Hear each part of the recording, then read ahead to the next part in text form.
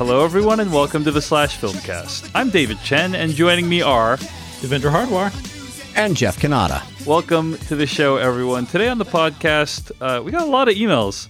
Probably more emails than we've ever received in a given week. Probably like 100 emails about what makes a dad movie and whether or not a dad movie is, in fact, a pejorative.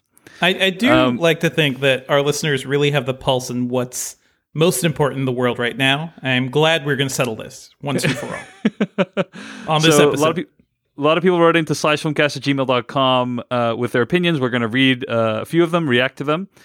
And then we're going to move on into what we've been watching before concluding with an in-depth review. This week we'll be reviewing Palm Springs, the new movie on Hulu, starring Andy Samberg and Kristen Milioti. Should be a lot of fun to talk about that movie with you guys. So let's get into it. One announcement I have before we get to the emails is Devendra Hardwar and I are finally doing a live event. We are doing a live commentary of the John Woo film Face Off.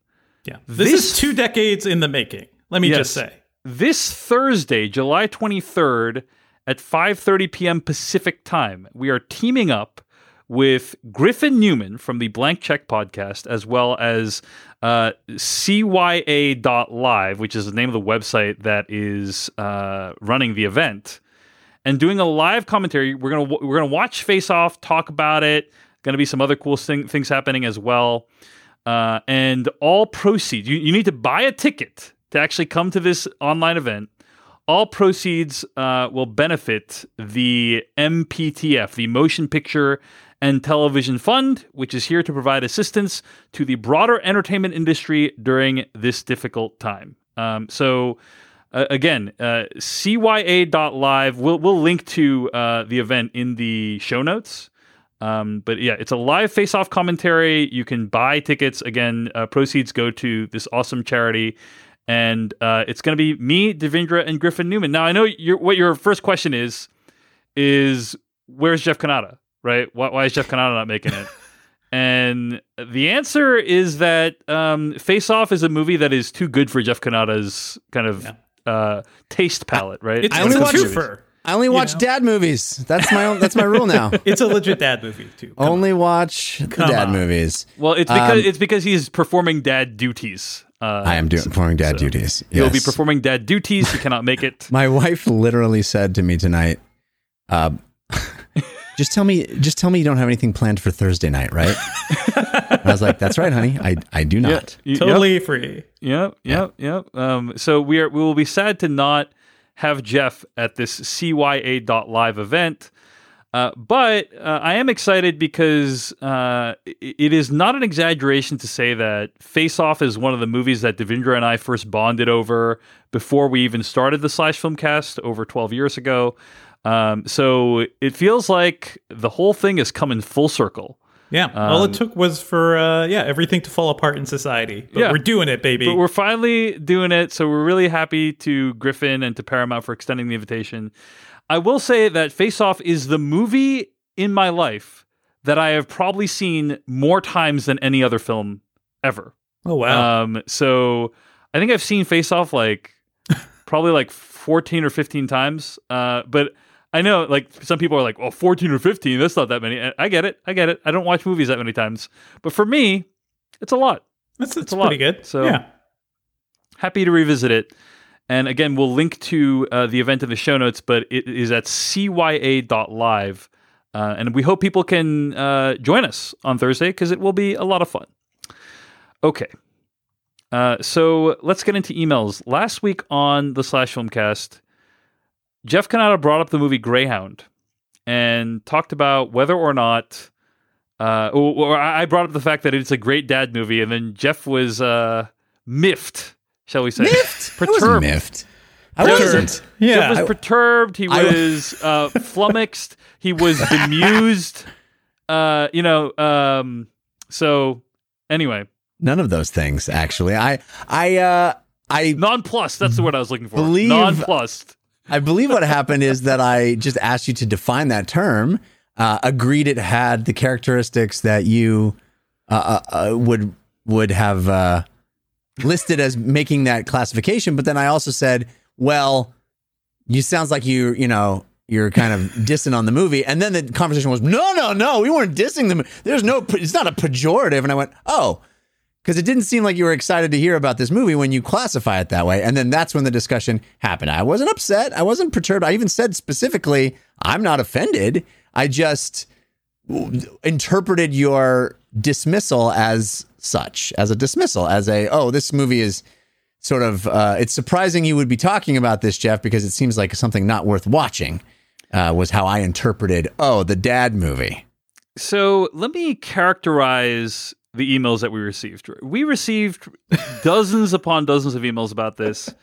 And I would say 90% of them were probably on Jeff's side in acknowledging that it was a pejorative. A lot of people said that they didn't think that my analogy comparing dad movie to rom-com was adequate. They thought that's probably true. They thought that like a chick flick was the better term. Term.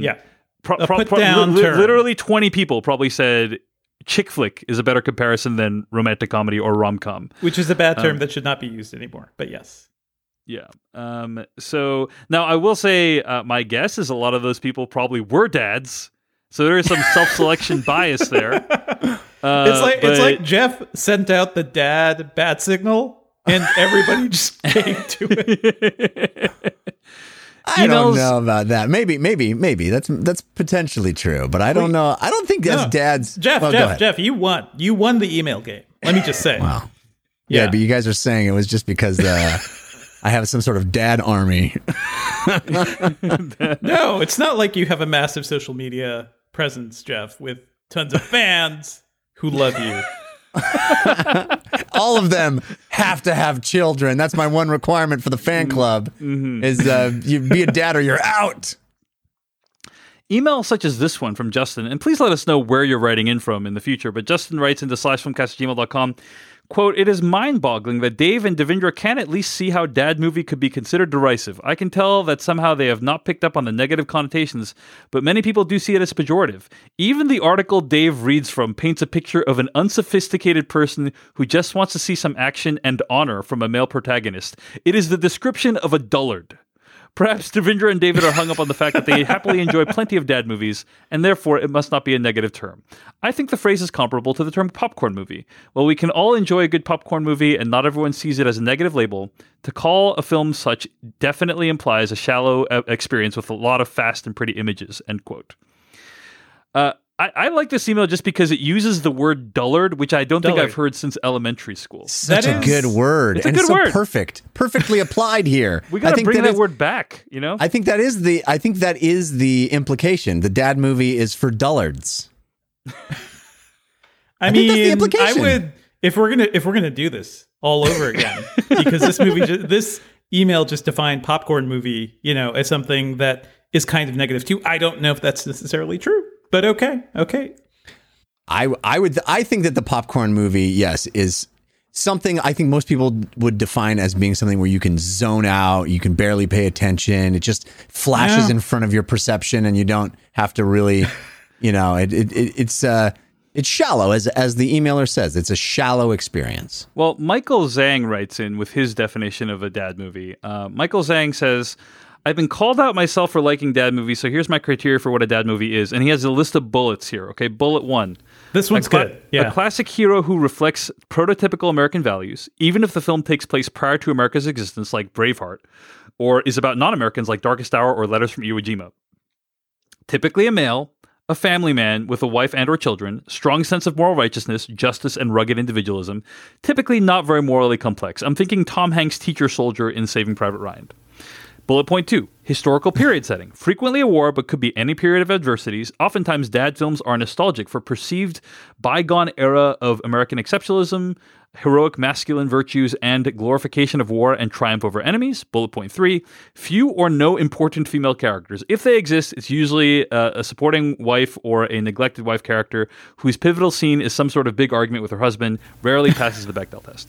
Bullet point 4, happy ending where the heroes triumph over adversity. Ending typically reaffirms values of family, sacrifice, heroism, or honor. Bullet point 5, sacrifice. Either the protagonist or one or a few of the supporting characters sacrifices himself in order to save someone for the greater good. Think about Saving Private Ryan or Armageddon. And bullet point 6, camaraderie. An unlikely group of guys finds friendship and brotherhood over the course of the movie and bond over guy stuff, which makes the sacrifice that one or some of them make at the end all the more poignant. Not all dad films meet all these criteria, but I think if you hit at least half of them, it's probably a dad movie. A few off the top of my head: Armageddon, Braveheart, Saving Private Ryan, Fury, First Man, Apollo 13, Remember the Titans, Bridge of Spies, American Sniper, Argo, Gladiator.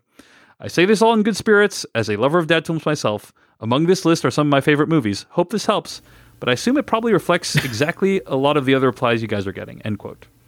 That's from Michael. Jeff, what do you think about that definition? I think that's fair. I think those are a pretty well-reasoned argument. And even in our original conversation last week, as you guys outlined what you considered a dad movie, I thought that was a fair summation of what the criteria are for you. I wasn't arguing about the definition. I was merely saying that sort of implies something that was a pejorative. That's all. But even in that list of descriptions I read, right? I don't know that. And again, those are all great movies. Yeah. I first of all, I think I was very clear, and I still stand by it that dad movie is at best a neutral term, right? I think a lot of people pointed out that like any term that uses the term dad is generally derisive. Dad bod, let me jokes, just say, this was the week, guys, of Zac Efron's dad bod, and the response to that was not great. So yeah. I don't know how you can still take that position, Dave, when you acknowledged a 90-10 split. I know you minimized that by saying that it was all dads who responded, which I think we could look at the data and find that that's actually not the case. But I don't know how you can maintain that position in the face of a 90-10 split. Jeff. Hey, Jeff. Let's just bend to public pressure, no matter what it is. Jeff, how about that? Well, how about that? Let's just bend to whatever people are saying. Oh my goodness!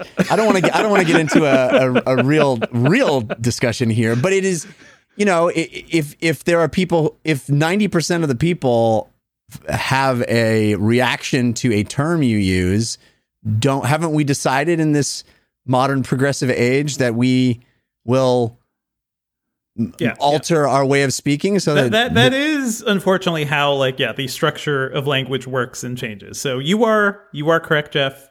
I feel like I will concede a little that it is a negative term. I don't think when I use it though, especially like the way I describe things, like I describe dumb movies that a lot of, I know certain people wouldn't like, or I describe movies that I like for very specific reasons, not necessarily that they're bad. But I did use the word dumb, so whatever. Call it whatever you want. But also, Dave, if you're having, Jeff, I can say we won't use that term anymore on the podcast, and then still believe in my heart what I believe in my heart, So that, which is, by the way, you're currently like the plan. Liam Neeson, Dave, at the end of Silence, just like holding your truth to yourself while imprisoned. I'm saying if the purpose of language is to communicate, what you're communicating is something that you clearly don't intend. Oh yeah, right? No, acknowledge, Jeff, and you can consider the term "dad movie" stricken from the record, unless I actually am trying to use it as a pejorative. How about exactly? that? I don't think, I'm not saying it's an unusable term. It's not off limits or off the table. Yeah. I'm saying that when I hear you say, "Oh, a dad movie," I go, "Oh, I guess Dave thinks less of this film." Yeah, and I think 90% of the people agree with me that, when you hear that term, you go, "Oh, this is something that I can take less seriously than other movies." Let me tell you, Jeff, the reason I didn't take that movie very seriously is that it came out of nowhere.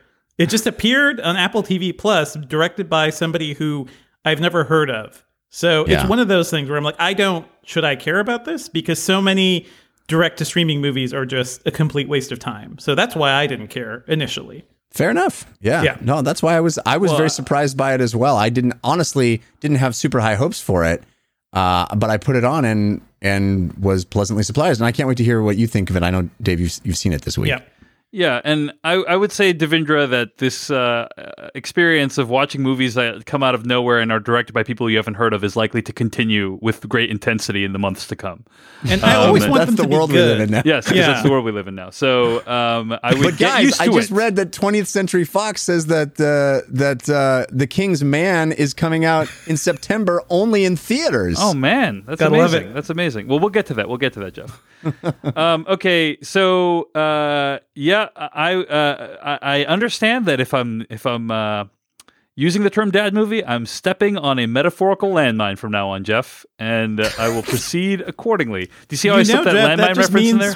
It just means we're going to use it more. Like, it just means we're going to poke more fun at you, Jeff. Yeah. So. I really enjoyed reading the Slack Filmcast because this topic was hotly debated there, and they went on a tangent of what's a mom movie, right? What would a mom movie be? And people were trying to come up with mom movies.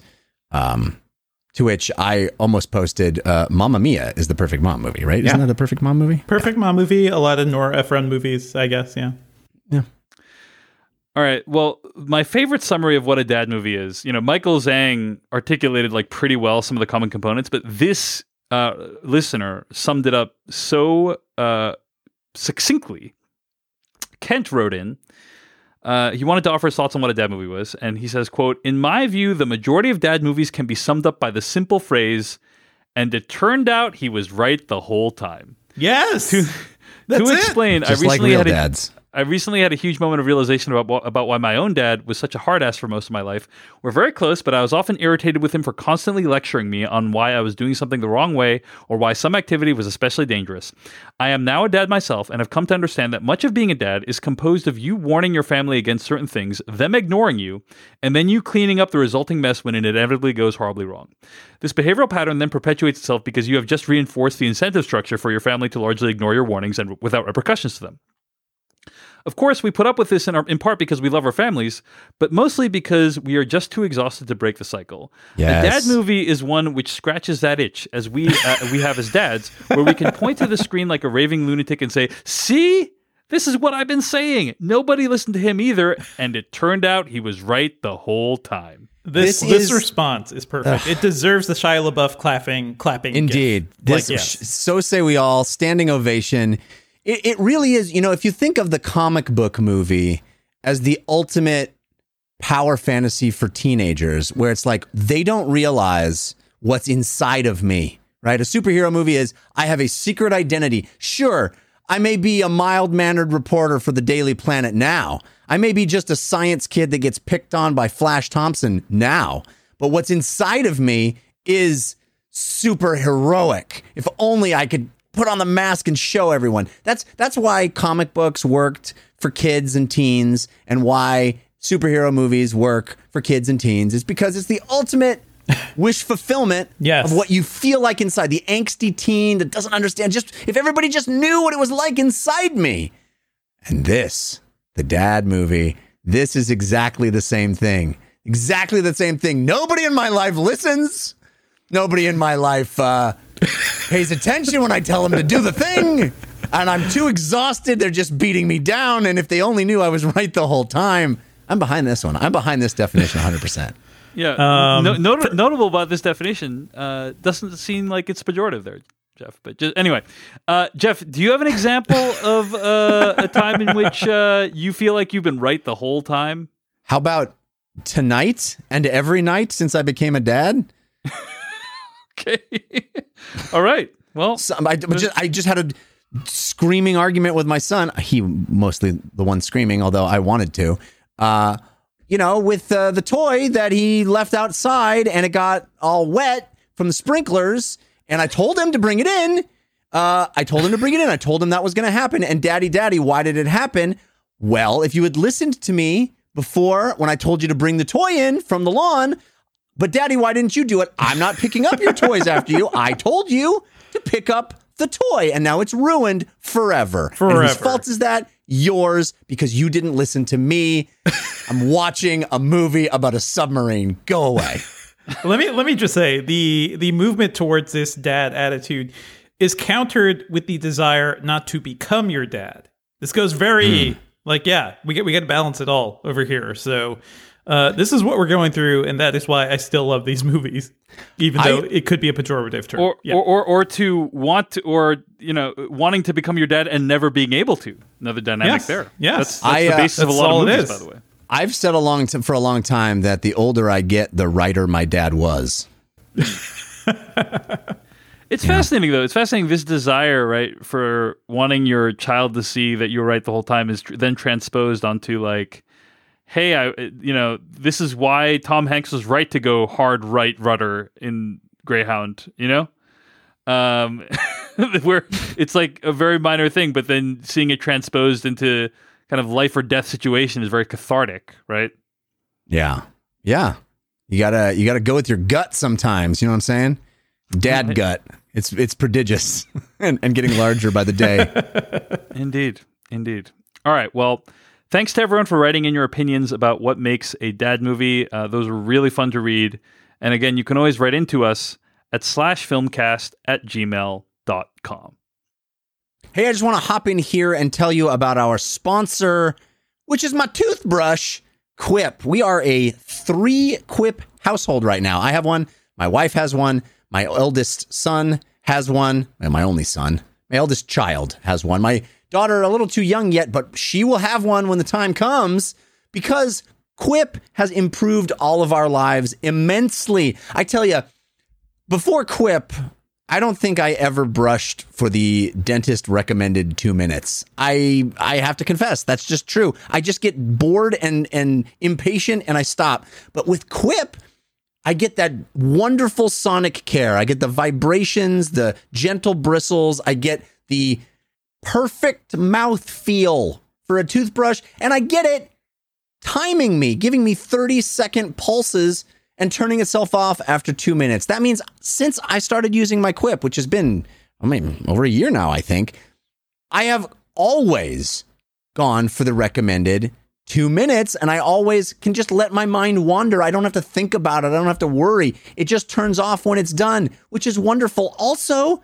I am subscribed to my Quip, which means in the mail, I get a new brush head, I get a new battery, and I get new toothpaste every dentist recommended 3 months. I can't even tell you when I used to brush regularly with a normal toothbrush, I would probably use that toothbrush for a year with tired, worn out, ugly bristles that are all flat and pressed down. I bet if you walked into your bathroom right now and looked at your toothbrush, it is not fit for your mouth. It doesn't have to be that way. You can have the awesome experience of a Quip and a subscription, which gives you a new brush head. Oh, how wonderful it is to clip on that new brush head, feel fresh bristles, and know that you're actually giving yourself the kind of oral care that you deserve and that is actually useful. Do it. We want you to experience this like 3 million happy customers have already done, practicing good oral care easily and affordably with Quip starting at just $25. And if you go to getquip.com/filmcast right now, you'll get your first refill free. That's your first refill for free at getquip.com/filmcast. That's spelled GETQUIP.com/FILMCAST. Quip, the Good Habits Company. Before we get to what we've been watching, I also feel the need to mention that there was some movie news today.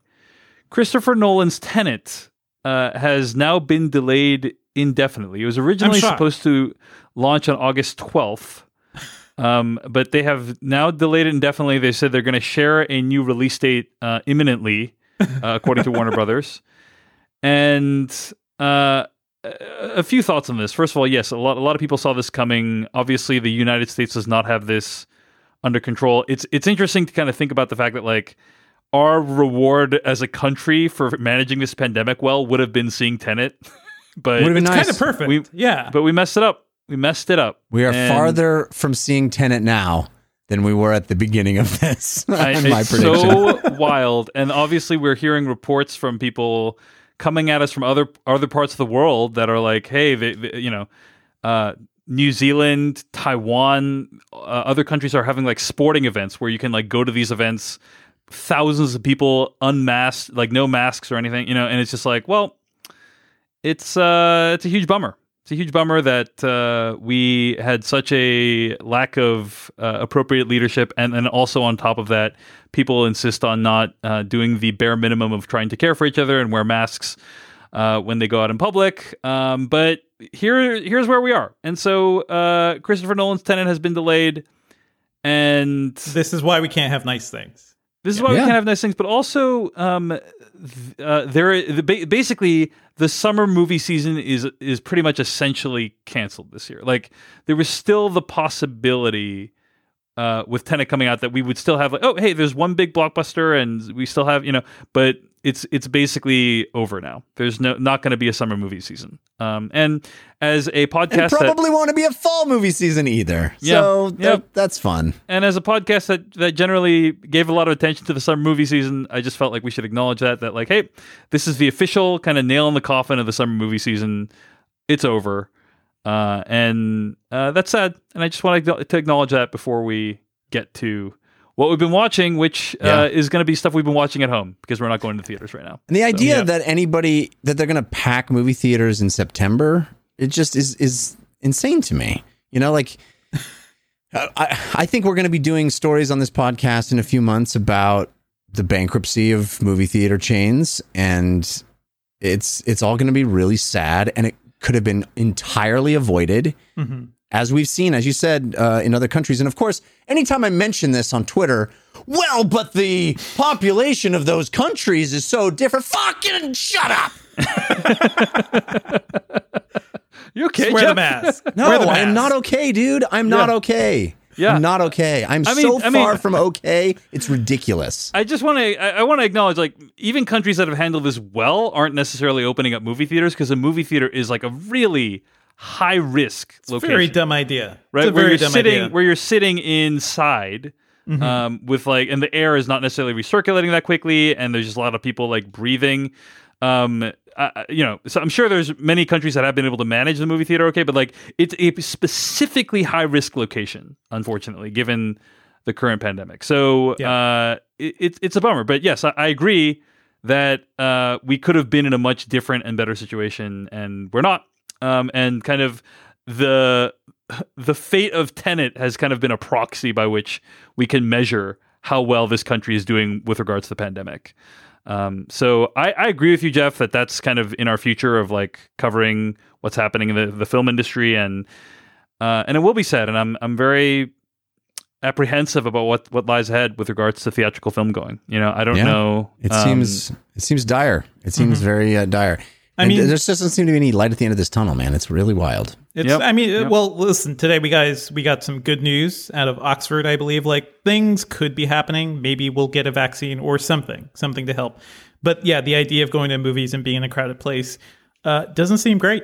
I saw some concept art of this projected future theater in Paris that looked like it put people on pods. Yeah. Separated. Looked like the Galactic Senate from episode 1 or 2 or whatever that was. It looked like the Opera House too, like the Opera House they go to in Revenge of the Sith. It looks creepy and sci-fi. Who knows? Maybe that could be the sort of thing. We're basically building isolated drive-in chambers. It's kind of funny. Yeah. Yeah. Our future. Well, at that point, like, what's the point of going to a movie? We all have home theaters anyway. Like, I don't know. I mean, I've been thinking on that a lot lately. What is the draw of going into a movie theater? It's the communal experience, right? Yeah. I guess I'm old enough to have gone to drive-ins, and that is a completely different experience. But it was an experience that sort of predated home movie watching, right? There was no right. It was predated VHS machines, VCRs. It was a unique. It was a way to make out with your your date. That's what the drive-in was. So I get that there's been a precedent for it, but it's a little bit different now when we all have these home theaters. I will be really sad not to go to a movie theater, but it's because I enjoy the size and scale of the movie theater, the level of presentation, and the communal experience, watching, laughing, gasping with strangers. I'll tell you guys, I miss these past two movies. The Old Guard, I really would have loved to see that thing with the crowd, like when people were kicking ass. But also Palm Springs, I wish I was sitting in like a tiny indie theater in New York or somewhere, just a small theater, watching this, tremendous, heartbreaking, funny movie with a crowd of people who truly loved it. And it's not the same. Home will never be the same as that. Palm Springs was supposed to get a theatrical release, is my understanding, Let me ask you guys this question. I know you might not have a good answer for this, and that's okay. But I've been thinking, like, if we could rewind life to December or January of this year, and someone could say to you, "Hey, in 1 month, theaters are going to be closed indefinitely." You know, like, is there anything you would have changed about what you went to see during that time, or like? It was a tough period of the year too, because like January, February, like usually not that many good movies out to begin with. But like, I guess for me, I would have really tried to see some of the more art house movies. Like for instance, like we have this thing in Seattle called the Seattle International Film Festival. They run art house movies throughout the year at the theaters that they kind of run a few theaters around the city. And I would have really, there's so many times where I saw a movie playing there. I'm like, I don't really feel like driving down there because I'll catch it on VOD at some point, or because it's like the whole thing. You got to drive. I had to drive, quite a bit of time, and then park, and then all that stuff. And I'm like, you know what, for an indie movie, like maybe, obviously I did go and support sometimes, but it's like many times I did not, and now I regret those times. But it's just so interesting that like to think about like. We never knew, like maybe some of us did, but I certainly didn't know that, hey, in a few months, you will not be able to see a movie for probably any time in the foreseeable future. Or do anything, really. Yeah. Do anything, right. I would have not so much gone to see more movies as have bought Zoom stock. I think that would be what I would prefer to have done. But... yeah. Do you guys remember the last movie we all watched in a movie theater? What was the last movie we reviewed before all this went down? I think the last movie I can remember seeing in the theater was The Invisible Man. Yes.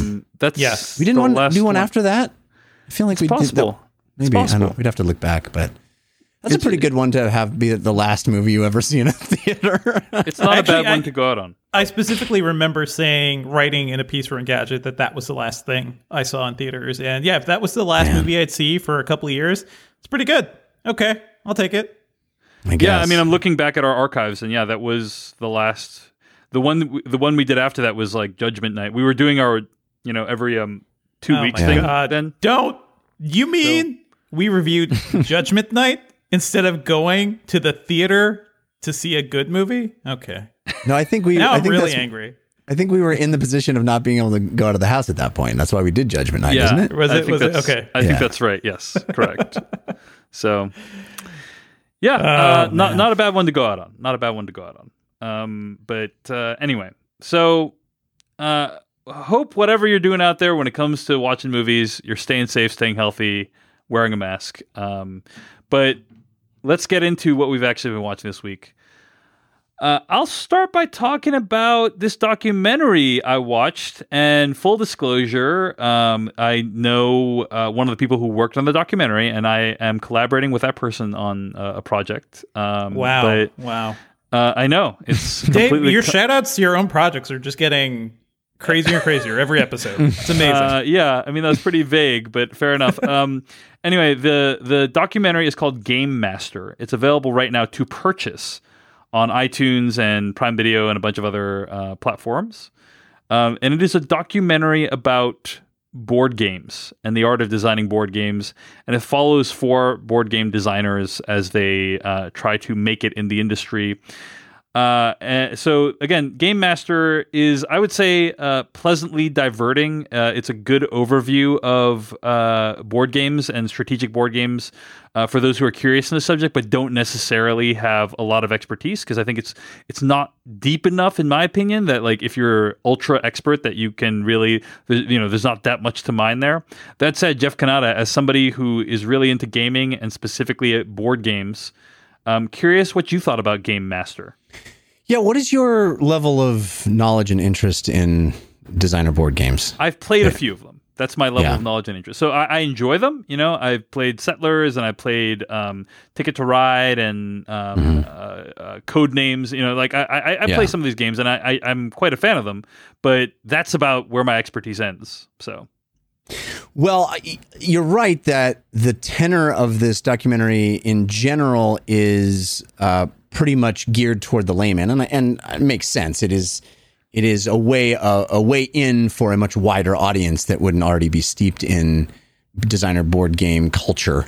But I was actually pleasantly surprised at how extensive and sort of deep and detail oriented it is in discussing the business and some of the challenges and some of the problems with the board gaming business, as well as showing how people have succeeded and how rare that is and how difficult it is to make any money and how it really is a labor of love for most of the people that are in it.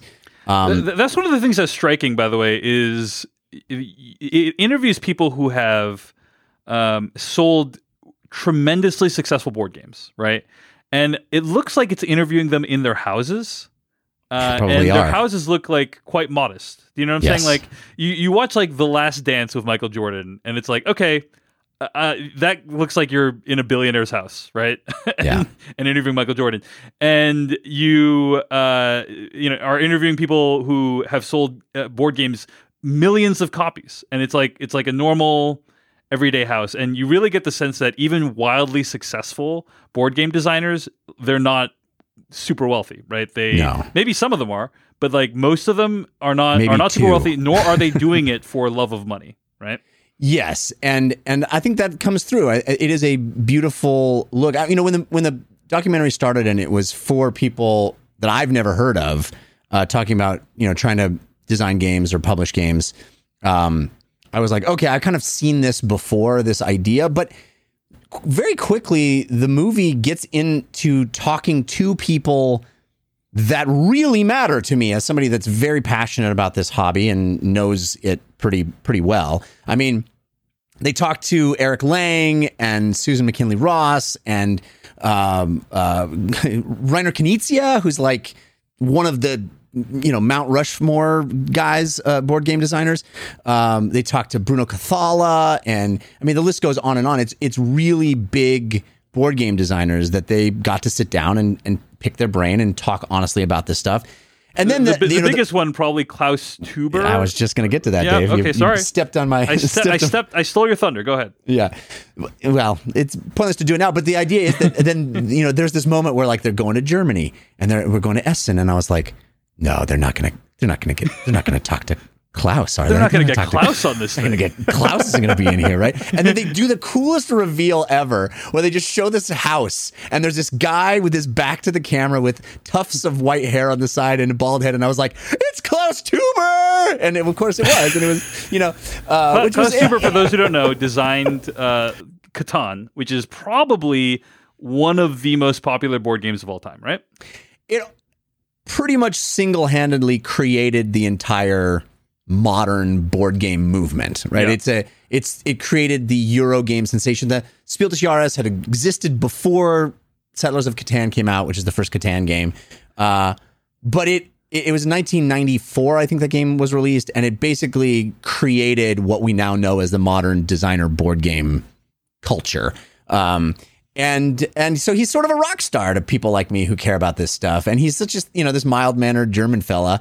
It was interesting, they talked to his sons who basically run the business now, and it really is this family business of making board games, and it was adorable. And so all of that stuff I ate up. Like, they talk at length to Eric Lang, who is just a great mind and a great guy and really knowledgeable about the industry, and all of those juicy tidbits are for me well worth watching it for. I really thought at the beginning of the documentary that it was going to be squarely aimed at somebody who's not me, who like doesn't know about these crazy new board games. And all I know is Monopoly and Clue. That's usually how mainstream board game coverage works. It's like, you've only heard about Parcheesi and Sorry and Milton Bradley games, but did you know there's a whole world out there? And this, to its credit, this Jeff, documentary, you missed your calling as a board game documentary narrator. I just want to point I guess. Yeah. To this documentary's credit, it takes it seriously, and it really gets down to some nitty gritty stuff. It talks about the demographic of board game players. It goes, they go to Essen, they go to Gen Con. Part of me thinks the whole thing was made so people could go all around the world and talk to these folks, and I'm jealous of it, actually. You're jealous you didn't think of that idea. Yeah, it's a great idea. Yeah. And it talks, they talk about Kickstarter and how that sort of changed the way board games were created and delivered to the consumers. And so there's lots of juicy, great stuff in it. I was really pleasantly surprised with how deep and substantial it really is for the topic. Yeah, and I think the audience for this documentary is people who are interested. They've played a few board games. They're like, I want to learn more about this industry, and also people who want to make board games. I would say is a really good audience for this as well, right? Like, I think it really gives a good sense of how challenging it is and all the challenges that you are going to come up against. I think if one of the things that I think the movie struggles with a little bit is that it's hard to have narrative momentum in a movie like this. Like, while watching this, I kind of understand why movies like this often are built around a specific competition. Right? Because it's like, oh, there's a really clear and clean narrative arc from a competition. It's like, oh, like, here's who I am, introduce myself, like, I'm preparing for the competition, You watch the competition play out, and then there's a result at the end. There's like an ending, denouement, climax and denouement. And it's like, that's a really clean narrative structure that's been done many times, and this documentary unfortunately doesn't do that. And so that's the only kind of issue I had with the documentary is like from a narrative momentum perspective, it felt like it wasn't really clear like what period of time I was following these people for, and like whether there was any specific inflection point in their life. You know what I mean? Like it felt a little bit lacking in the momentum in that regard. I don't think it's going to give like a Spellbound-esque experience or any of the number of those kinds of movies. It is much more, I think, just an analysis of the industry, a snapshot of where it is right now. And for that, I appreciated it because I care about the industry. So I don't know if you don't really care about board games, if it would pull you through. Like, I don't really care about spelling bees, but man, Spellbound is riveting watching, Right. I don't think that's what it's going to be, but if you care about this nerd culture and convention scene and how where board games are now, I think it does a very adequate and even commendable job in expressing that. You can buy Game Master right now on video on demand. I think it's like $8 or a little bit less than that to rent. I do think this is a movie that would be perfect for like a Netflix streaming, you know what I mean? Or Prime Video streaming. Like if it was on streaming, I think it would do really well. I hope they get that distribution.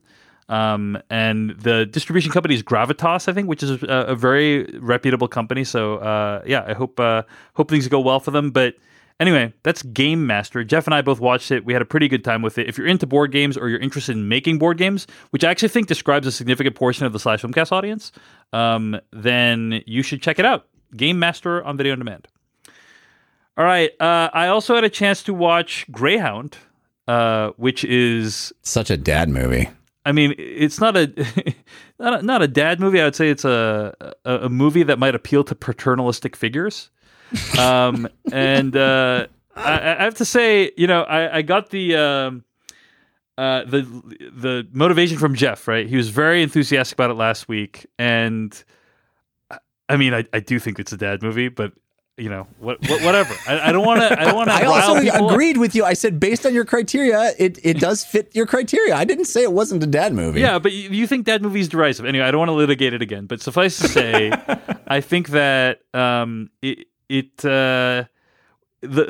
reason you watch a movie like Greyhound, which is about, I guess, this Tom Hanks is a captain of a ship. He's trying to defend these other ships from these German U-boats in World War II. The reason you watch this movie, number one, if you want a good Hanks performance, especially a good Hanks performance during World War II, this is a pretty solid one for that. There's this kind of honestly, there's a religious component to it that reminded me a lot of Hacksaw Ridge, which it was also like very based on religion and like, hey, The movie makes this connection of, oh, this guy believed in God, and therefore that's why he was saved both literally and spiritually. I didn't get that, but okay. I think this is if you're Christian audiences will very much appreciate this movie, and I think that there is this real appreciation in the movie for old school technologies, like old school naval technology, and a real kind of sense of the tactile nature of these technologies, their limits, as well as what their capabilities are. So as an example, there's a guy whose job it is on the bridge to just repeat what someone tells him through a microphone, like through his headset, right? And that guy needs to do that job incredibly well, or else everyone on the ship is going to die, right? Yeah, and calmly and clearly. Yeah. And when everyone else is shouting and screaming and things are exploding, he's got to be calm and clear and understandable. Listen to the voice in the headset and literally just repeat what that person said. Yes. And that is a detail that most movies would just excise. Right? They would just say, like, well, who cares about that? Let's just have the person scream it up there and the captain will hear it in the bridge, right? Why would you need to have another dude there to repeat what the guy says? That character or that role, in my opinion, sums up the whole movie. Is like, it's that level of detail, right? That level of... We're dealing with these limitations, right? That it's like, and you're seeing how these people are able to overcome the limitations and thrive and do their jobs with these limitations. Yeah, that dude's in the movie because that's how they really did it. Yeah, I mean, presumably, I don't know, but I assume that they base it off of the truth. So yeah, I think there is a lot to recommend. Overall, I enjoyed it, and I love the fact that it was 90 minutes long. Right? That's what I said about the movie. There's no fat on the bone. There's no fat. It is like... You're just in it, and you're there for one thing. Like, I turned on this movie about a boat versus a submarine, and I don't care about anything except boat versus submarine. And this movie goes, okay, I'm going to give you 80 minutes of boat versus submarine and let you be on your way. And I just love that. And most war movies, by the way, are not 90 minutes. Right? Most war movies are like 2+ hours. So it's great that this is one of them that just gets in and out, and it's like, does its job, and you're like, that was pretty solid. Pretty solid. So that's Greyhound. It's available on Apple TV+. I'm going to go on a brief digression here, because Devindra, you said you'd never heard of this guy who directed this movie. So I'm just going to give a shout out to the director of this movie, Aaron Schneider, who made a 2009 movie called Get Low that, as far as I can tell, no one I know has seen. I remember that. The weird Western thing. Yeah. Right? This stars, what do you call it? What's his name? Robert Duvall, Bill Murray, and Sissy Spacek. And I saw this movie at Sundance, and again, it didn't like light the world on fire when it came out, but it did have one idea that I have not been able to escape from. It did incept this idea into my brain that... This is, by the way, every one of our /filmcast has been going completely off the rails the last few weeks. This is the moment when I think it's about to go off the rails right now, okay? Because you guys are going to have really strong on the rails feelings. Thus far. So far on the rails. You guys are going to have really strong feelings about what I have to say, okay? Okay, I'm ready. But it did incept into me this idea that I have repeatedly brought up and still feel strongly about, that I'm going to do myself. The movie Get Low stars Robert Duvall as Felix Bush, who is a hermit that lives deep in the woods. And the plot of the movie is that he shows up to a local pastor with a fat wad of cash and says he wants to have a funeral party for himself. So he wants to hold his own funeral before he's dead. And that's kind of what the movie is about. It's about him getting together this funeral. And it's weird for people to have a funeral before they're dead. And thanks for making that clear, Dave. Well, okay. I mean, you say that, but this is an idea that I am extremely attached to, and that I personally am going to try to figure out a way to do for myself. You have, Dave. The only way to do that is to fake your own death. No, we can do that for you if you want. Just do it ahead of time. Don't you think? And there is this podcast by one of the guys from Freakonomics. Do you know? I'm not sure if it's Stephen Dubner or the other guy, but basically, here, I'm going to pull it up on my phone right now because I was just listening to it the other day, and the podcast title is No Stupid Questions. Okay, here is the July 5th episode title. This is from 2 weeks ago. The title of the episode is "Wouldn't it be better to hear your eulogy before you're dead?" Okay? Yes, of course. This idea is catching on, is what I'm saying. Okay, This has been in literature and fiction for hundreds of years. The whole. I haven't known of that many people to like hold funerals before they're dead. No, but Dave, here's the trick, and you'll learn this by reading the copious amounts of fiction based around this idea.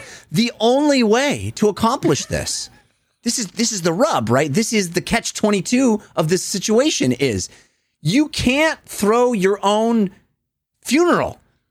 The only way to accomplish this is to fake your own death. Why can't you throw your own funeral? Because no one says what they really want to say if they know you can hear it. Only by faking it and making them think that you can't hear it do they tell you what they actually think. That's interesting. You see, when my family and loved ones heard me talk about this idea, that's not the reaction that they gave. Well, of course, you were listening. They wouldn't be able to tell you to your face. The reaction they gave was... Dave, that's a stupid idea. Funerals are not for the dead; they're for the living.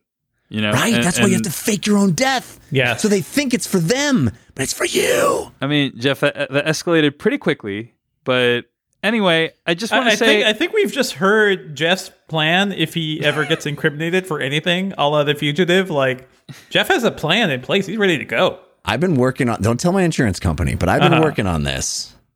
That's the rub, right? Is if you're standing there, people will say the nice things, and they'll say the nice things that they would maybe say at your funeral, but you will never know what they would really say. You never know what it would really be like if they thought you were actually dead. So you have to make them think you're actually dead. That's the only way. Well, Jeff, I'm gonna agree to disagree with you there. This is your screenplay, Jeff. Do it. Do it. I think even if it wasn't quite perfect, like, yes, you wouldn't get what people really think, but you'd get a reasonable approximation, I think. No, it's basically just a birthday party where everyone stands up and says a speech. Your funeral comes from a completely different place. If people, I'm dead serious about this. If people actually think you're dead, they say things that they would never say if they didn't actually think that. It's true, man. Yeah, it's true. I think you're right about that. You're talking about a glorified birthday party when everyone gives a toast to the man of honor. You know, that's nice. That's lovely. It's sweet, but it ain't no funeral. You know what I'm saying? All right. I didn't know you felt so strongly about this, but that's good to know. That's good to know. Well, it feels like you have not really considered the ramifications of what you want. I it feels do like want to you're hear not more. all in on this plan, Dave. Dave, what are you so excited about this idea? Because I do think, like, it would be like a graduation party or a very big birthday party or something like that otherwise. Or a wedding. Yeah. People said nice things at your wedding. I was there. I know. Well, here's basically why I have any attachment to this at all, is that I think that whenever I see funerals, I just think, oh my gosh, it's so sad. Like, this happens online right now. You know, when a major celebrity passes away, and Twitter is just inundated with all these like reflections, and I'm just like, it is so sad that the person didn't get to see this like when they were still alive. Yeah. And I just don't agree with you that people wouldn't be willing to share those things if there was an opportunity to do so. So they have to think.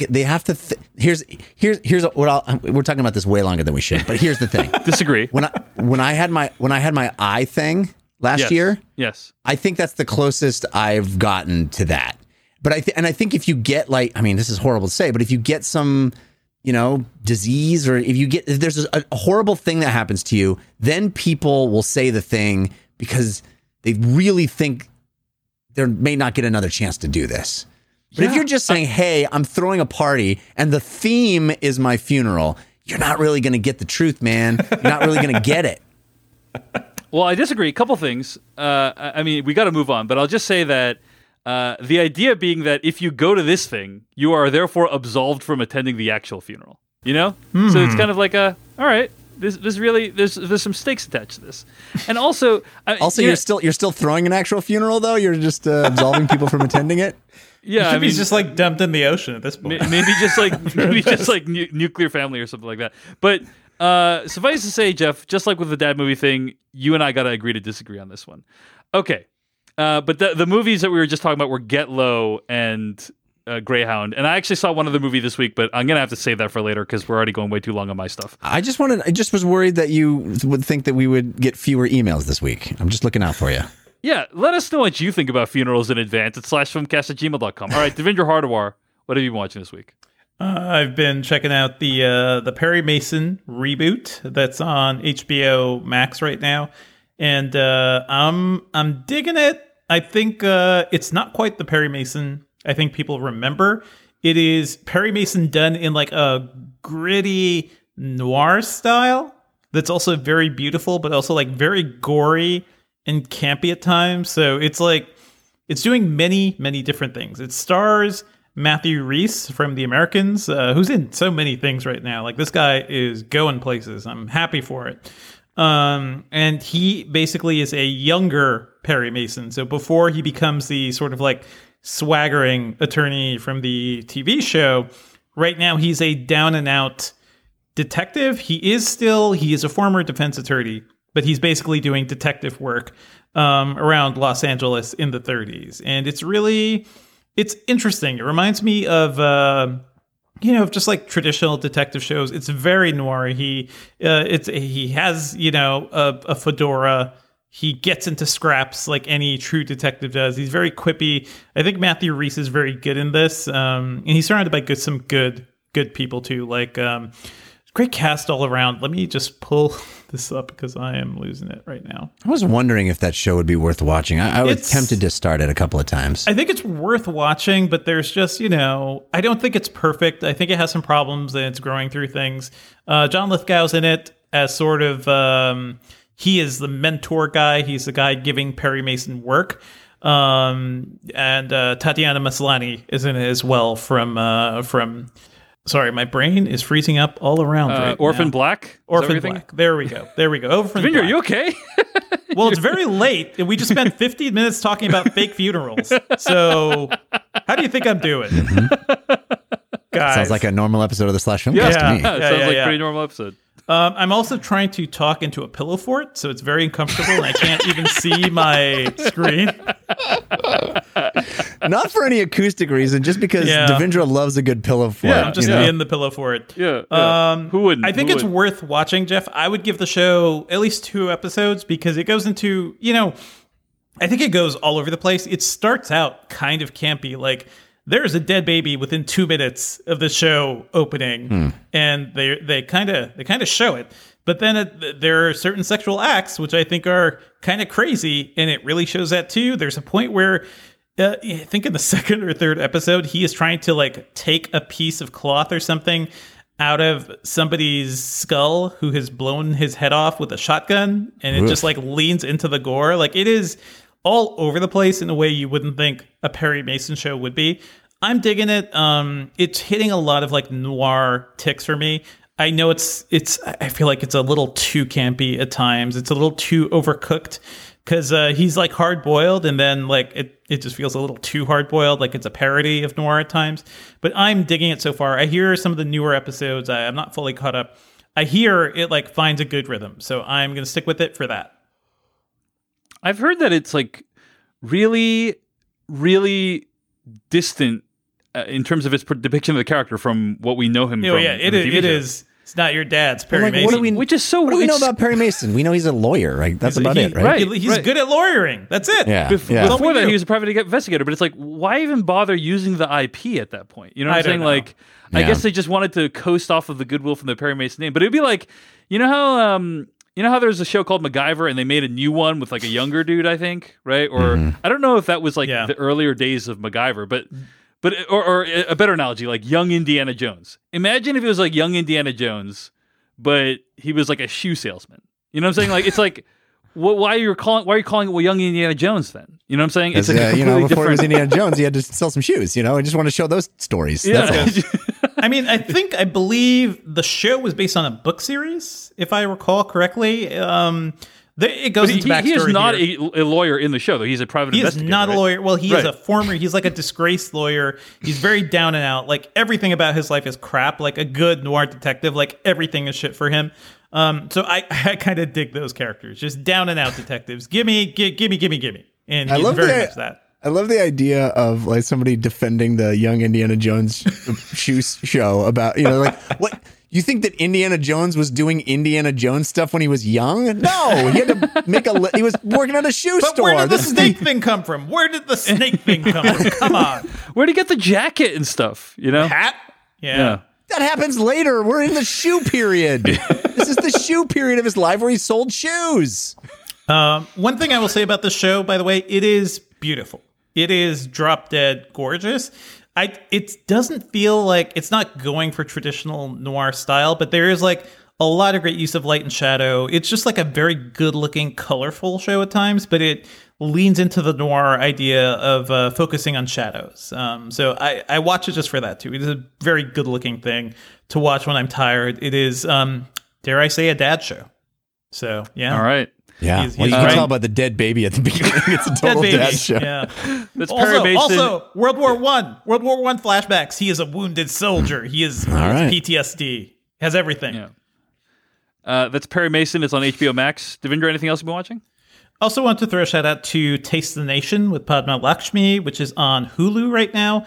There are so many food shows and so many like travel-y type food shows. This is one hosted by Padma Lakshmi, set in the U.S., and it's all about how immigrant foods make up the tapestry of American food. So it goes into the history of like, how did burritos become such a big thing? It goes into, Indian food in New York, which wasn't a huge thing, up until the 60s and major immigration waves. It even goes into like the Gullah community in South Carolina and Georgia. So she's exploring small things and very big things everybody knows. I think, she's a great food writer and a great food personality. And seeing her talk about these things, I'm a sucker for any story that's really giving us a sense of like how immigrants contributed to America. And I think the show is doing a great job at that. So check it out. It's on Hulu right now. That's Taste the Nation with Padma Lakshmi. And I've heard that show's pretty fun. So, Jeff, in addition to Game Master, anything else you've been watching? Yeah, I also have been checking out a sort of travel-y show. My wife and I, before we had kids, one of the things we love to do is travel. And actually, that's probably our shared love. Our biggest shared love is traveling. And we haven't been able to do that really since we had kids. And since we had kids, one of the things we liked to do is to go to open houses, even though we weren't in the market for a house. Yeah. We just love going to open houses. Yeah. Isn't that great? Going and seeing houses on display and like checking out like, ooh, what would we do if we lived here? How would this be? And what do we like and what we don't like? We'd do that on a weekend. We'd take our kids and we'd go to an open house and we'd walk around. It was lovely. Well, can't do that anymore either. So we have found really the perfect show for us right now in these times where sometimes at night or on the weekend, I just want to sit down and not be stressed about anything, not be taxed in any way, not have my mind challenged. I mean, I love a great show. I love a great hour drama or a challenging, interesting half-hour comedy even. But man, there are some times when I just want to sail away. And Netflix has a show called The World's Most Extraordinary Homes that has really scratched that itch. And my wife and I are loving it. It is, I think, a full step above any kind of HGTV version, which I think has their own charms. Clearly, I've watched my fair share of HGTV over the years, but there's a level of fluff and kind of shallowness with HGTV, in my opinion. And I think that this kind of goes a level down, a level deeper. The World's Most Extraordinary Homes has an actual architect going around. Every episode, he sits down and sketches the home that they're looking at or the homes that they're looking at and explains what makes them extraordinary and what the architect perhaps was attempting to accomplish with that design. And it really kind of takes it seriously. It's a little more grown up than your typical HGTV show. And there are really wonderful episodes all over the world. There's There's a Japan episode that's really great. There's a India episode. There's a Switzerland episode. It's all over the place and beautifully shot and just some jaw-dropping architecture. So I'm a big fan of architecture, personally. That's The World's Most Extraordinary Homes, and it's on Netflix. Yeah. And then the only other thing I want to mention is a friend of mine, Danish, I think you know him as well, Dave, right? You guys are friends? Yeah. Recommended a YouTube channel to me that has also served a similar function of the lovely, restful, peaceful viewing that lets me sort of unwind and relax and feel good about the world for a little while at the end of the night. I've gotten really into this YouTube channel called Spiritual Unfoldment with John Butler. Danish introduced me to this in the context of an edit of some of this YouTube channel into they called it the unintentional ASMR, because this fella, John Butler's voice is quite soothing in a very ASMR way. He's a very old British fellow, and he talks barely above a whisper. And he's somebody that's been meditating for decades of his life and has a very grounded, I think, Zen view of the world, and speaks about meditation, speaks about the virtues of work and focus and stripping away the unessential. And it's been a lovely, lovely thing for me to consume at night. Sometimes my family goes to sleep and I'll just put him on and listen to his voice and think about what he has to say. It is something I would highly recommend to anybody that needs a bit of a respite from the crazy world we're in now. Spiritual Unfoldment with John Butler. And it is on YouTube, right? Correct. All right. Well, that's what we've been watching this week.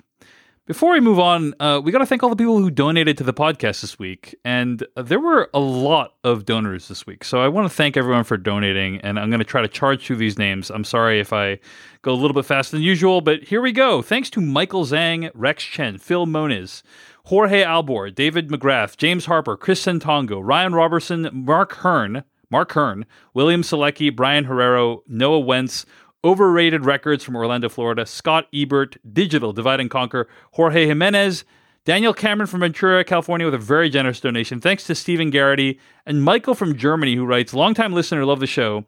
Last week's episode was a real treat. Thanks for the well-needed laughs at a time like this. Maybe Jeff can spend the money towards finally earning his degree from the prestigious YouTube Creator Academy. It's never too late to learn, even at the dad movie stage of your life. Stay safe, and greetings from Germany. Good word. Wise words. I will look into finally earning my degree so I can stop being such a pretender. David Fine, Cooper Coons, Nico Pintar, David Didier, who writes, hey guys, big fan of your work since I started listening in 2015. Thank you for helping me get through endless commutes, plane flights, and shifts at work. I'm donating this week after your discussion about the best works of the 21st century, and I have a nomination. Earlier this month, July 2020, was the third anniversary of 17776, or What Football Will Look Like in the Future, a serialized speculative fiction multimedia narrative by John Boyce. John is one of my favorite writers, period, and his work on the history of the Seattle Mariners from earlier this year got a shout out in IndieWire and Inside Hook, and is a beautiful look into what we love about sports, how he chose to consume narratives, and what that says about humanity. 17776 is even better, in my opinion. Without spoiling anything, it's by far the most unique world building in anything I've come across, and the way it dissects its themes and ideas about its future through a modern lens, I've found just as entertaining as the first time I went through it. Have any of you heard of this? 1776? No, but I'm going to watch it this week. I'm so intrigued. Well, it's not a thing you watch. It's a online kind of digital media experience. Ah, okay. So I think it's at sbnation.com, but just Google 17776. So it's like. Have you seen it? I haven't. Basically, it was a thing where I heard tons of people talking about it a few years ago, and then I started it, and I was like, "This seems like it's a lot of work," and I didn't get through it. But maybe I will now because of this donation. So, but remember, like a few years ago, when like interactive articles were like a huge thing online. Oh yeah, you know? Yeah. And there's all this like things would come at you at the screen, and like. Yeah, because everybody was going to be reading all their things on the iPad, so it had to have multimedia components. Yeah. So it's like one of those dealies. But anyway, we also got a donation from Matilda Sodabaca, who writes, "Dear Dave, Jeff, and Devindra, I'd like to make this donation in the name of my ex-boyfriend, current good friend, Axel Birgir Gustafsson." And let me just say, there's going to be some other Icelandic terms, I think, in this email that I'm going to mess up. So here we go. Axel Birgir Gustafsson, who turns 29 on Wednesday, July 22nd. He introduced me to the podcast back in 2015, and you became the first podcast I started listening to regularly. We had such fun times driving from Reykjavik to Keflavik and back, listening to you guys discuss the latest film we'd seen. It truly became part of the movie-going experience to hear you talk about it. Although we no longer live in the same country, he is in Iceland, I myself am in Finland, we're good friends to this day and often discuss the filmcast. He's especially fond of David's recommendations and sensibilities. We also both greatly enjoy Jeff's limericks, so keep them coming. Hope you all stay safe in the shithole that is the U.S. Perfect. Axel is currently in a long-distance relationship with an American girl, and sadly, they haven't been able to see each other in ages. Mentioning that might bum him out on his birthday. Okay, so actually, maybe I should delete this part. No, definitely leave that in. Okay. That's amazing. And then, sorry, didn't mean to mention that. Happy birthday, though. Seriously, happy birthday. Happy birthday, Axel. And then Matilda writes this phrase that I'm going to butcher, but she says, "Til haminju meo alfmelio, Axel." I have no idea if I said any of that correctly. Iceland, by the way, a country that has handled the coronavirus pretty well compared to the US. Can we come to your place, guys? Can we celebrate Axel's birthday at Matilda's in Iceland? Yeah, that would be please. Awesome. Yeah. This email and donation and message was very touching because it's like the Slash Filmcast has connected these people even after a romantic relationship, which I just thought, wow, we have that power. So I'm very grateful for the message and hope Axel has a happy birthday. And thanks so much for the donation, Matilda. If you are wanting to donate to us, go to paypal.me/filmcast. That's paypal.me/filmcast, or go to slashfilm.com, click on the /filmcast tab, use the PayPal links on the side of the page. Never donate if it in any way causes you any hardship or takes away from other causes you think more worthy. But if you want to throw some cash our way, that's the way to do it. And of course, if you want to support us for $0, just go to the Apple Podcast link. Leave us a star rating. It takes 5 seconds to do that. 5 seconds for free. No money. Just to help us out. Thank you so much for those who have done that, as well as for those who've donated this week. Let's get to our review of Palm Springs. It's going to be a beautiful wedding. Here you are, standing on the precipice of something so much bigger than anyone here. But always remember, you are not alone. I don't think that we met. I'm Sarah. Niles. Hi. Hi.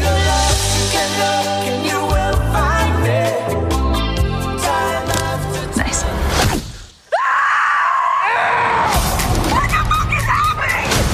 Grab and run. Niles? Don't come in here. It's going to be a beautiful wedding. That was from the trailer for Palm Springs, the new film by director Max Barbakow, is written by Andy Ciara. I'm going to read the plot summary from IMDb. When carefree Niles and reluctant maid of honor Sarah have a chance encounter at a Palm Springs wedding, things get complicated. And I'll just leave it at that. I'm going to say that we are going to need to talk about the premise of the movie in order to review it, even in the pre-spoiler section. Yes. I love that the IMDb synopsis doesn't spoil it. I kind of cut it off a little early. Oh, you did? Okay. It does spoil it, yeah. A little bit. A little bit. I'm very, very glad I didn't know it when I started watching this movie, and I just hope people... I would love for people to have that level of surprise that this movie... Wait, Jeff, do you think people shouldn't watch a trailer for something? Mm-hmm. Amazing. No. Well, I mean, I'm just saying, if you're thinking about watching this movie and you're about to listen to us talk about it, we're going to talk about more than I knew, even in pre-spoilers. And I say this a lot, but I really, that experience of watching this movie without knowing anything about it was pretty great. So I'm just saying. I don't disagree. That said, I think the premise is revealed pretty quickly. So it's not like... No, it's within 10 minutes, but the first 10 minutes of the movie, it's just like, what is this? It's so great. Yeah. Okay, anyway. Yeah. So we are going to talk about the premise. All right. So if you don't want to know the premise, you want to go in completely fresh, then you should just pause this, come back later. But we're gonna talk about the premise, and then we'll have a separate spoiler section for the end of the movie. Okay. All that said, Devendra Hardawar, your thoughts on Palm Springs? I love this movie. I love this movie completely. I think I love it completely. To me, it functions. Yeah, we haven't really discussed what it is. It's basically doing the Groundhog's Day thing at this wedding. But I think it's also functioning like almost like a sequel to Groundhog's Day. If not literally, then at least like thematically and how it's handling it. Like this is not, Happy Death Day. That was the name of the movie, right? The other one we saw. Yeah. Yep. It is not that. That was more of a comedy. And I feel like this is funny, but this is a movie that goes deep into just existential dread. And the, kind of what we're dealing with today is just repeating the same day over and over again and trying to figure out what is important to us and how to value our lives when you're stuck in the seeming never-ending loop from which there is no escape. It is a perfect movie for this moment. I think a great movie all around. I love it so much. I feel like poor Andy Samberg, has not had a good run at the box office. And had this movie actually come out in theaters, I feel like it would have done pretty well. And unfortunately, once again, fate is not in his on his side, which is a shame. Popstar should have been a huge hit, but it's not. That said, according to Hulu, it's like one of their most successful movies ever. They have not released numbers, but I'm sure. I want to give this guy box office success. Like I followed him for so long. I am such a fan, Lonely Island fan, for life, especially after Popstar. I feel like this movie does a great job of tapping into his like wackiness, but also his sense of vulnerability, which is a great thing he tends to balance. Like he's not just a wacky comedian guy. I feel like there's a lot of heart there. And then, Kristen Milioti feels like the Ringer sometimes, right? You throw her in to a show or a movie or something, and it's just like instant connection for the audience. I typically like seeing her in things, and she is doing more than just playing like the manic pixie dream girl type thing in a lot of different shows. And this movie is very different. She's going through a lot of things too. So I love the entire cast. And then, wonderful appearance by J.K. Simmons. I love this movie completely. Jeff Cannata, what did you think of Palm Springs? Well, Dave, I guess you could say my thoughts about Palm Springs are best summed up in the form of a limerick. The concept is clever and neat, and it's as funny as it is sweet. But if I found myself stuck in one day, it's good luck, because I could watch Palm Springs on repeat. Hey, nice. All right. That's a little silly one. I agree with everything Devendra said. I think this is maybe my favorite movie this year. I'm feeling that too, like very close to it. Yeah. Yeah, it's in the discussion, that's for sure. And it's because this movie is so clever. It really thinks through the ramifications of everything. It unfolds itself in such a brilliant, lovely way. And here's the thing that's so brilliant about these movies. Groundhog Day has become a genre. I love that. I love that. These time loop ideas. It's now a subgenre that has enough movies in it to really be considered a subgenre. And this movie brings some new things to it. One of the things that's so brilliant about Palm Springs is it breaks the rule, the fundamental rule of a Groundhog Day movie, which is you're alone.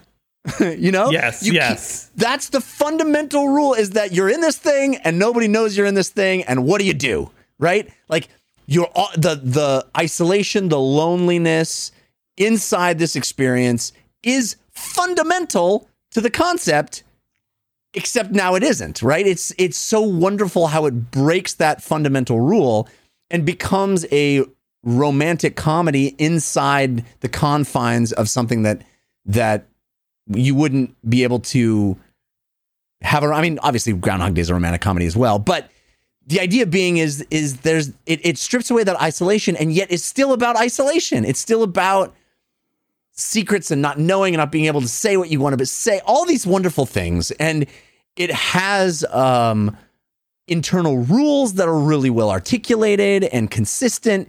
It's very funny. as I said, it reveals itself in such surprising and fun ways. It's got twists around every corner of just new information that it keeps doling out. I love it. I love these kinds of movies. I mean, Groundhog Day is one of my favorite movies ever.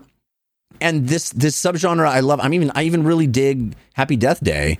I think this is a fun premise, and this movie takes it in a direction that it's never really gone before to great result. I agree 100% with Devindra. This should be watched by everybody. It's great. I agree. I think it is great. I agree that it's interesting that Groundhog Day has become a genre, and I think this movie does some really interesting things around the premise of A Day That Repeats Itself. The number one thing that I would say, and this is, again, we're talking about the premise a little bit, so this is a very minor spoiler, but the thing I just thought, wow, I don't think I've ever seen this before, is meeting a character who has already been in the loop for a long time. Yeah. He is third act Groundhog's Day guy. Yeah, exactly. Well, that's what's so great is that this isn't Andy Samberg's movie, right? Yeah, he's arguably not the protagonist, right? It's arguably Kristen Milioti who's the protagonist. Yeah. I think it is. It's her Groundhog Day movie that just happens to be in the middle of somebody else's Groundhog Day movie. It's really, really clever. Right, and it starts with Andy Samberg, so you think you're watching his movie, but arguably it's Kristen Milioti's movie. So, and that alone, I just thought, wow, what a neat way of doing that. And then you introduce, other components that are pretty interesting as well that we can get to more in spoilers. So I really love this movie, and I think that for me, the thing that really hit home is that. And many people have figured this out years ago. People have watched these movies and they're like, oh yeah, I get it, right? Groundhog Day movies are a metaphor for human existence. And I know people have already figured that out probably, but it wasn't until this movie that really struck me. Yeah. It is the most existential of these. And Groundhog Day was pretty existential too. Yeah, that's right. This is even more existential than that, right? Maybe it had more to do with your existence now than it is this new movie. Correct, but it's every day is the same. Our actions are meaningless, and we're kind of stuck in the same situation with the people who are around us right now, right? Yeah. And I think it also just makes you feel like, well, okay, I have further thoughts, but I don't want to get into them until spoilers. But suffice to say, the movie, I think, comes out at a particularly relevant time for many of us. When we are enduring the same thing over and over again, struggling to find meaning in our actions, and we can't even remember when this entire situation that we're in began. That's very much what the characters in this movie are struggling with as well. All we know is this, Yeah, and I think and also, a hallmark of these movies is, and I think underscores what you're saying, Dave, about this human existence and this feeling that you have, is Groundhog Day happens on Phil's, this horrible day, like the worst. He feels like he's stuck in this place, can't get out of this horrible thing that he's doing, covering this stupid event that he hates, and he doesn't want to be there. And he doesn't want to do that stuff, and it makes him feel bad about the world. And what better other place to do that than someone else's wedding? You know what I mean? It's the other perfect place where you're just like, I'm forced to think about things that I don't want to think about, and I'm here. Sometimes you're there with a date you don't want to be at a wedding with, because then you're like, they're getting married. Do we have to get married? All of that, the discomfort, especially a destination Palm Springs wedding. It's just so perfect that Jeff, can you tell us a little bit about Palm Springs? Yeah, tell us about I asked Devindra when we watched King of Staten Island, what is Staten Island? What is that location in the popular imagination? What are the connotations of Palm Springs? If I ask you to word associate with Palm Springs. Well, all I know is movies. You have come to the right place. I did a play in Palm Springs for several months at a time. So I lived in a hotel in Palm Springs during that period. And I will tell you, Palm Springs is a lovely place for people to go to for a weekend, which is the only reason that it exists, is for people to go to. It is about 1 billion degrees in the shade all the time. It's the desert. It really is the desert. Human beings were not intended to be there. And there's one road really in the whole place that's worth going to. It has all the restaurants and bars and clubs and things that you would do there. And beyond that, and it's a place that exists for bachelorette parties and places to go for a weekend, to rent an Airbnb and be in a pool and drink, and that's about it. And the idea of being in that place for all of eternity, you know, I'm sure there's some people listening to this that live there and are upset at me now, but honestly, that's really what it is. You know, it really is that. Having lived there myself for a few months, it is the perfect setting for one of these kind of Groundhog Day experiences, because it's just surreal and weird and oppressively hot, and you don't want to be there. And you're uncomfortable all the time. And yeah, it's nice to hang out for a weekend at a hotel or an Airbnb or something. But the idea of spending all of eternity in it is just perfect. Yeah. Okay. Well, we all love the movie. Let's dive into spoilers for Palm Springs starting right now. Now you're looking for the secret. You're gonna see this coming. No. But you won't find it because, of course, You're not gonna see this coming. you're not really looking. I have been puzzling over how it works. You don't really want to work it out. Who's in the box? I have been dying to tell you. I want to tell you my secret now. You want to be fooled. So right off the bat, one of the things I want to mention that I really like about this movie is the J.K. Simmons character. The idea that there's another dude in the time loop. Just running wild. We've already seen kind of movies that have multiple people in the time loop, like Russian Doll is an example of that. And there's other movies that I'm not going to say, but suffice to say, we've seen 2 people in a time loop before, but 3 people in a time loop. I love the idea, and I also love the idea that he's in another location, so he only comes by sometimes, right? Yeah, when he gives a crap, right? So great. Yeah, it's so great. It's really, his really arc. clever. His arc is his character has an arc, which is lovely. He has the Phil arc from Groundhog Day. That's it.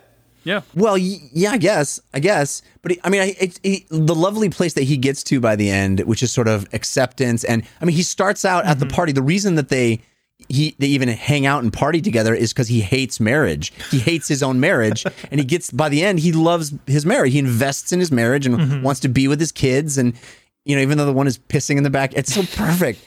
But I also love that that he's the perfect explanation. He's functional in the plot as to why Andy Samberg didn't pull other people through the cave. Yes. Right. Yes. There needs to be an explanation why he doesn't just pull other people in with him. Right. And that serves that purpose. It's oh God, look what happened when I pulled someone in with me. Right. So it's just beautiful writing, I think. Yeah. Yeah, I think a lot of it is really nice. Another thing that I thought was kind of clever is this moment when Kristen Miliotti's first grilling him about tell me about what the rules are here, and he's like, how many people have you slept with here? And he's like, well, that actually takes quite a bit of work, and I'm basically trying to coast at this point. And it's just it's so great. Yeah, that makes a lot of sense. That easy living. You probably could convince someone to sleep with you in one day, but it would take a lot of work. And it builds on Groundhog Day, where he's I always like to give a little toast to world peace. All the work that he does in finding out all the triggers that get her to a place. It totally builds on the knowledge we already know from other movies. It's so great. I don't know. But also, random shout out. That family's Kristen Miliotti's family's eyebrow game in the movie is oh my God, pretty intense, right? Yeah. Well, you put in Peter Gallagher. You got Peter Gallagher in there. You got Peter Gallagher in there, and Camila Mendes from Camila Mendes. From Riverdale. Right. Those are her family members, and it's wow, that is a strong eyebrow game. Crazy. So. Anyway, that's your review of the movie. Strong eyebrow game. Strong eyebrow game. 4.5 stars. So the only thing I wasn't that much of a fan of was the science-y ending. I thought, okay, this is either going to be one of those moral quandaries where they need to redeem themselves from a sort of metaphysical soul perspective, morality perspective, like Groundhog Day. They try that, right? They try that, but it's then they went with the science-y route, which I just thought. My understanding is they actually talk to physicists. They're thanked in the credits, but the movie gives it I never felt like the movie took it that seriously. You know what I mean? Which is fine. But I don't know. felt it was kind of fun in the sort of Yeah. like in the last 15 minutes, this movie goes full The Martian. And it just sciences its way out of the problem. That part was cool. That part was cool when It's she fun. basically gets a PhD at the end of the movie. That was So that was awesome. interesting. Yeah. I mean, that's one of the things that I always fantasized about with Groundhog Day is like how he learns the piano. You know, he decides he's going to learn the piano and French or whatever at the end. And you feel like if you had all of eternity, yeah, why not add some skills to your repertoire? And I love that she's just like, okay, I'm going to, you know, she's like on Zoom calls with science professors. It's so great. It's such a brilliant. Right. And the never seen mechanic of them getting out, yeah, that's to me that felt original, and that's not the crux of the ending, right? The crux of the ending is them dealing with their own shit, and that is basically Groundhog's Day 2. But you know, she's dealing with like the fact that she did something awful and has to live with that or find a way to live with that. And Andy Samberg's character is really interesting because he's just like he's given up. He's like life is meaningless. It's almost like a Zen like acceptance, you know, it's nihilistic in a way, but it's meaningless because he cannot attach to anybody too. So there is clearly some growing he needs to do. And the acceptance of like him meeting J.K. Simmons at the end, figuring out what he wants to do and taking that sacrifice, that step with her. There's like, I didn't write down the line, but what he says to her at the cave is like, well, you know, we're going to do this, and if I blow, I wouldn't want to live a life without you, or something like that. And Yeah. I found that all really compelling. Yeah. There's this moment at the end when he's speechifying to her, and he's saying like, yeah, is it weird that the person I pulled into the time loop happened to be someone who I really love? Yes, but it's also weird that I'm in a time loop. Yes. It reminded me of this Onion headline I saw from years ago called 18-year-old miraculously finds soulmate in hometown. Which He's so perfect. Which I mean, it's also like the thing is, a lot of us are trapped is too strong of a word, but have the opportunity to spend a lot of time with our loved ones these days, right? And I think it's like a situation like the pandemic / a time loop is a really good proving ground for your love of your family members. Yeah. Right? It really, It's like, it let really me tell is you an guys, amazing test. It really tests everything. Me moving out of New York felt like breaking my time loop in New York. Like it was a hard thing that took months of planning and a ton of effort and all my money. Basically, it took everything. Now you're in a new time loop, though. I'm in a new time loop, but I'm in the end J.K. Simmons time loop. Now I'm like, this is great. This is actually it's pretty chill. I can hang out here. The world is still on fire, but I'm feeling better and more content about where I am now compared to being stuck in an apartment in New York and my baby not being able to go out and do anything. So yeah. I feel that in this movie a lot. Can I just briefly tell you guys the experience I had of watching this movie for the first 15 minutes of it? Please. Which, knowing zero about it, I assumed based on the title card that came up when I selected it on Hulu that it was going to be a fun Andy Samberg romantic comedy type movie. And it was for the first 10 minutes. And it was lovely. There was kind of a wackiness to it, like his weird aloofness in the pool. And then there's that great scene at the, you know, he goes with his girlfriend to this wedding, and then he shows up wearing completely inappropriate clothes, and you're like, wow, this guy's kind of a douche, but I love his sort of nonchalance. I guess that's where we are right now, you know? And his girlfriend, like, you know, clearly cares about him in certain ways, and they're having this relationship. And then all of a sudden, he starts hitting on someone who is not his girlfriend. Very overtly, you know, saying a speech, looking dead in her eyes from the stage. And I was like, this is a weird direction this movie is taking.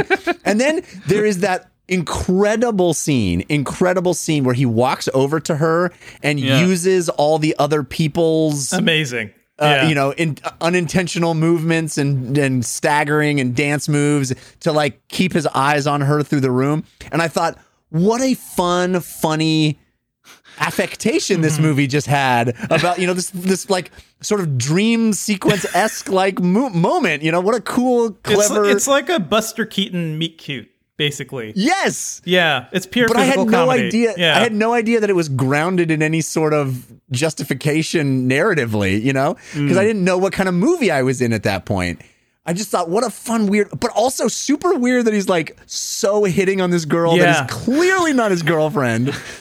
And then they go out in the woods or whatever it was, the caves, and they're gonna have sex, and then an arrow. Well, by hits him then out you'd of also nowhere. knew that his girlfriend was cheating on him. So Yes, Right. And he's accepted it. Like he's fine with it. Yeah, And that scene is amazing too, where they're sitting there laughing. He's laughing about it, and then he gets hit with the arrow, and her, Kristen Miliotti's reaction, where she's just like, "What the fuck? What the fuck is happening?" Like, was my reaction. Like it is so perfectly done because she just.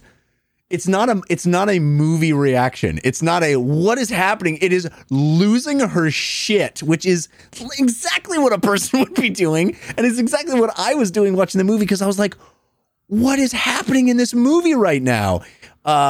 It was just a wonderful way to be brought in, and it's really what I love about the Unsullied experience. Like that, I won't trade that for anything. I love that so much. That roller coaster ride of not knowing is pure magic to me. And I just wanted to highlight how this movie brought me on that ride. It was just wonderful. Let's talk about the ending real quick. What is your interpretation of the ending? I think that on the surface level, and I'm talking about not the post-credits scene, not the stinger, but the scene where you see them at the safe house, and he's like, maybe I should go get my dog. And the people show up, and I think they've made it to the next day, right? Yeah. Turns out they get home on November 8th or whatever he says. Yeah. I think they purposefully, I've read interviews with the writer and director, and they purposely left it ambiguous. But I'm curious, like, if you guys have an interpretation of what... Is that ambiguous? Yeah, I don't see it as being particularly ambiguous. No, to me, it feels like they made it out name of a it. date. Yeah. The date's important. They're out. Yeah. The so here's a quote from the director in an interview from LA Times. The intention was always to create an ending that was open to interpretation, where you could arrive at different conclusions about what had happened depending on how you were looking at the world, whether that was more optimistic or more cynical. I think we all think different things happen after we pull away from that pool. That's the fun of it. Whatever you want to get out of the ending, you can get out of it. End quote. They wanted it to kind of be more open-ended. I don't. And I feel no one. That's not the feeling I got either. I kind of felt like, oh, they made it out. That. They made it out. Yeah. You do see the dinosaurs, which are the same dinosaurs that they saw on their mushroom trip earlier. Yes. Yeah. So it's like, okay, is this a dream sequence or something? Like maybe you get that potentially, but so people are saying, okay, Miliotti says like they could be dead, they could be in a different realm, but it doesn't matter because they're together. I never got that feeling. I never got that feeling because it's like the people, the family shows up at the safe house, right? Right. So it's they should have never showed up, right? If they had just appeared there the next day and they're like, well, this is it, and not say anything about the date, maybe then that's ambiguous. By the way, I think we're all agreed we don't really feel the ending was that ambiguous. We all think they made it out of there, right? Yeah.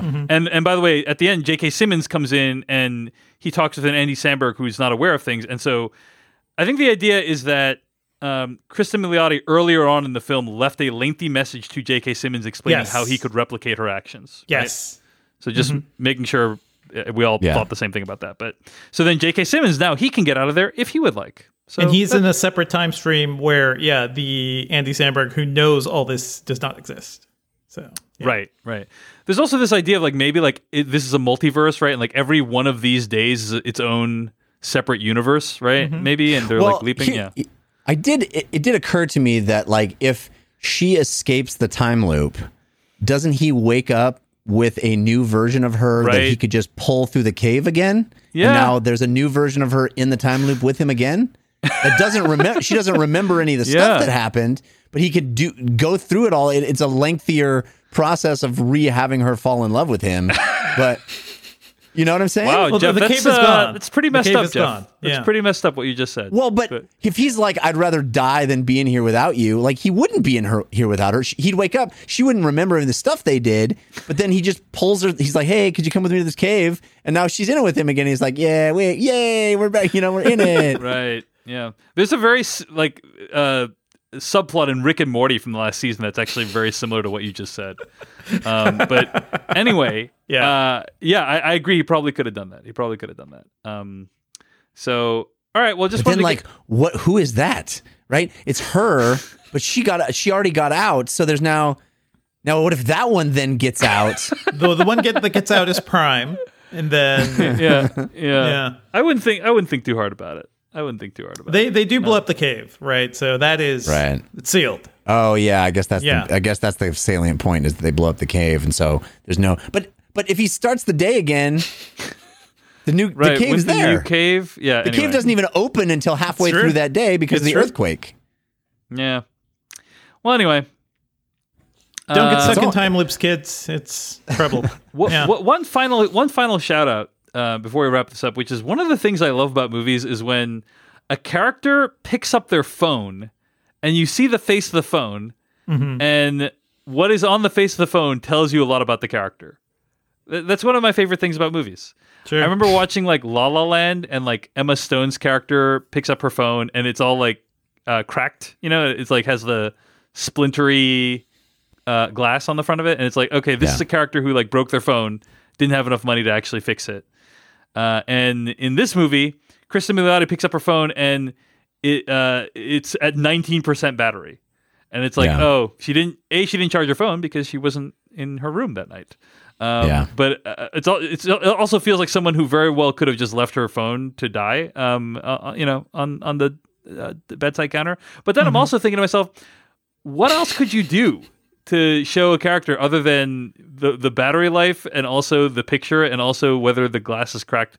I think it's a really limited storytelling device.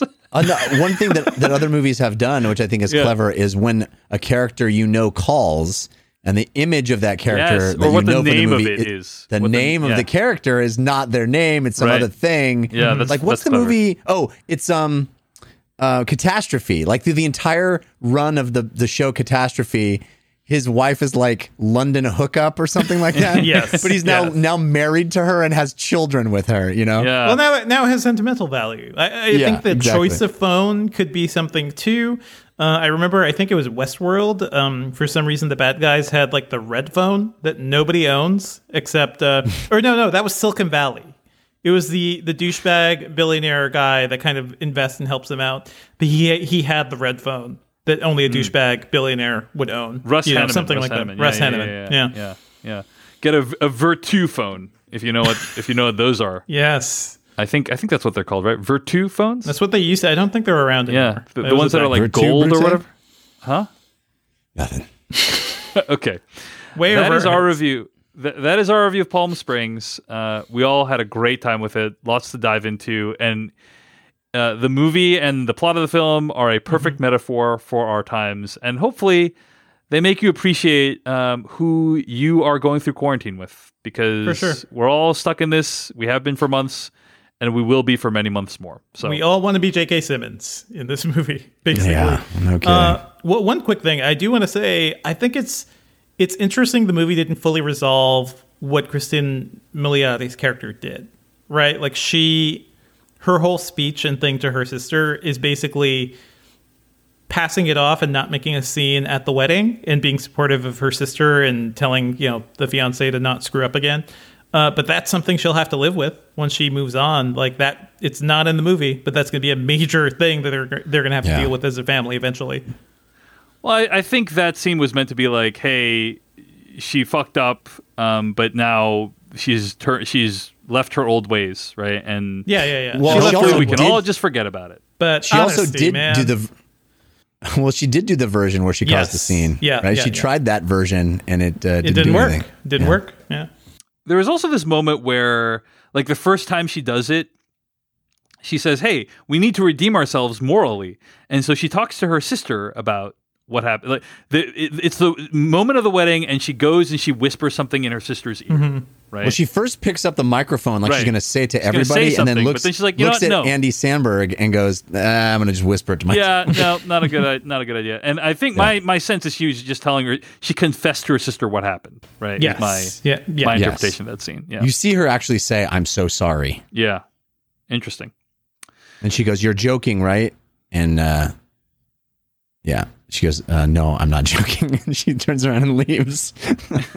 Yeah, but interesting how that's one of the things I like about the movie too is you have three different characters who are going through the time loop and they're dealing with it in very different ways, and that's something we don't usually see. So, really love the movie. Check it out. It's on Hulu. Palm Springs.